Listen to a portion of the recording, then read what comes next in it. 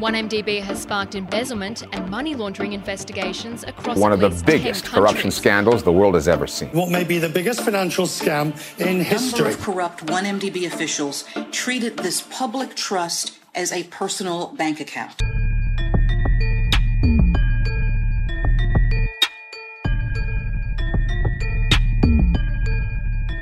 Follow us as we bring you into the courtroom where the biggest financial scandal in Malaysian history is being heard. It's Monday evening, 15 February 2021, and you're listening to the latest update from today's 1MDB trial by the Malaysian Insight. I'm Patrick Teo.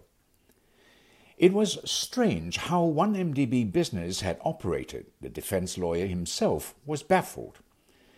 The court heard today that major projects that 1MDB took part in were approved without a board of directors meeting. The 1MDB management conducted work through instructions from a non-staff. And the 1MDB board of advisors had never even met on a single occasion.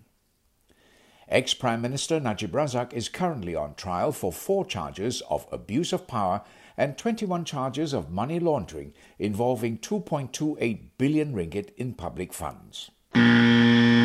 Najib's lawyer, Muhammad Shafi Abdullah, cross-examined the 10th prosecution witness, former 1MDB Chief Executive Officer Muhammad Hazim Abdul Rahman. Shafi asked Hazim if he had personally clarified with Najib on whatever that fugitive financier Low Tek Joe, or known as Joe Low, presented to him. Hazim admitted that he did not.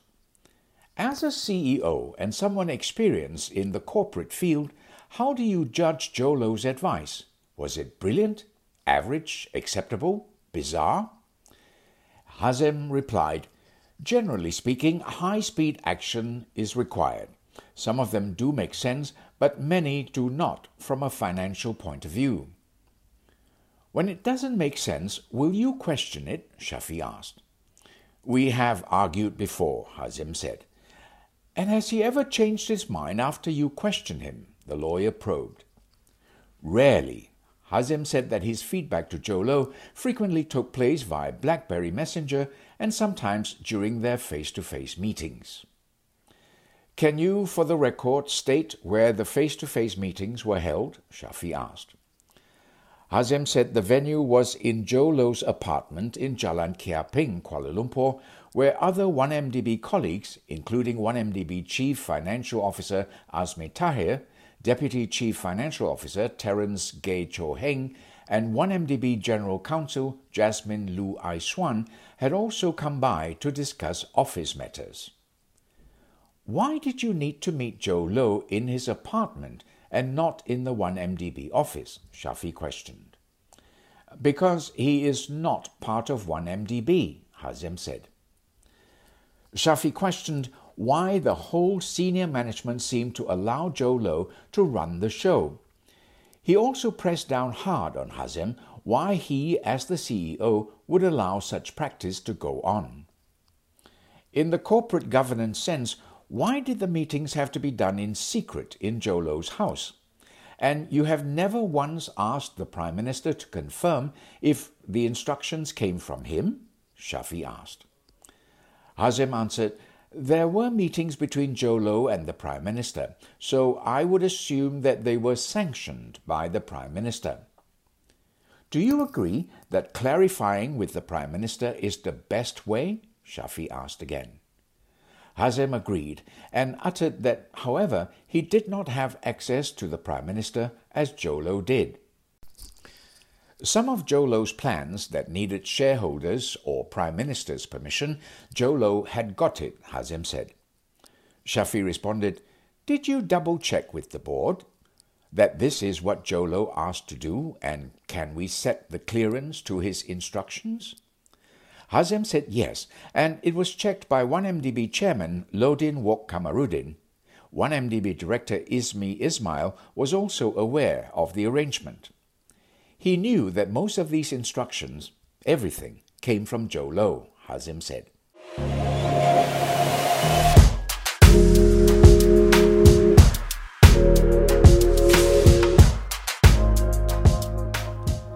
The court referred back to Hazem's witness statement that on the 14th of August 2014, Jolo sent an email to Hazem with attached undated documents that had the approval from Najib for a $975 million loan from Deutsche Bank.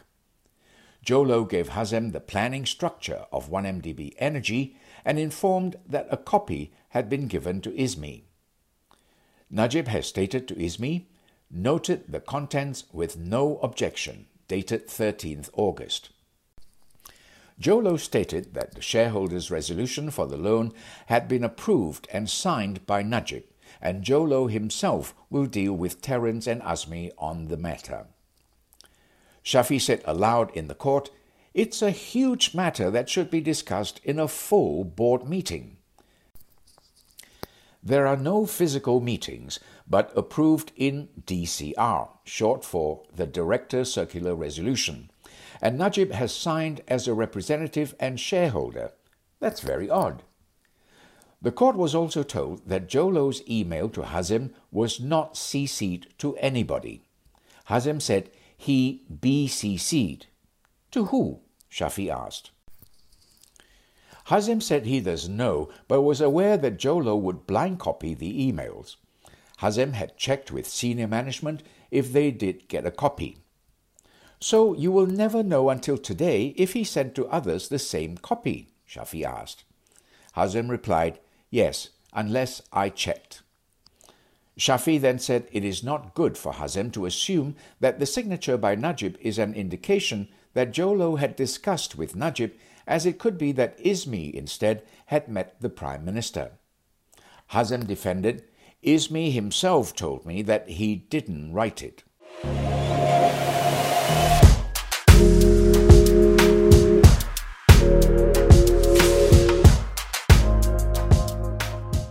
Shafi proceeded to ask Hazem if he knew that some of the instructions from Jolo were clearly criminal.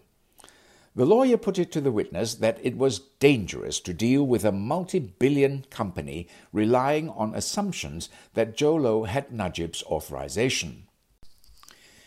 "If you go back, would you agree to do things differently?"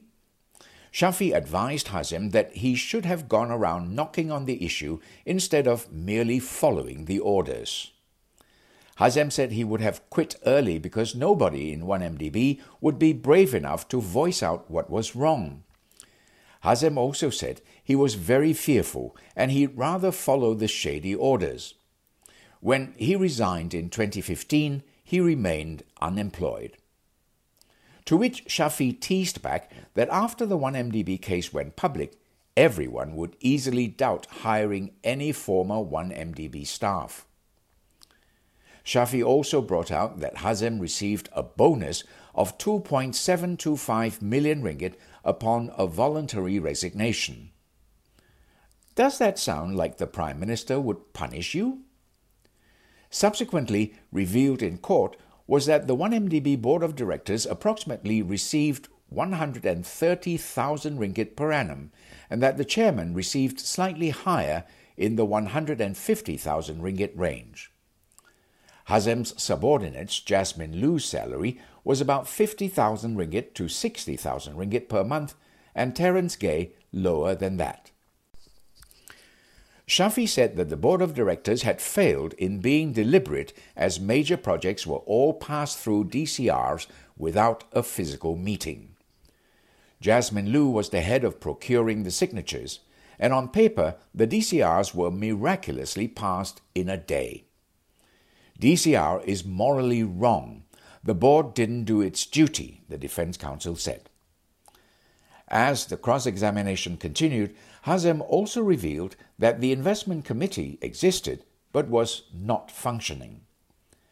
"Aren't you surprised since 1MDB was doing investments?" Shafi asked, "and the board of advisors have not met on a single occasion?"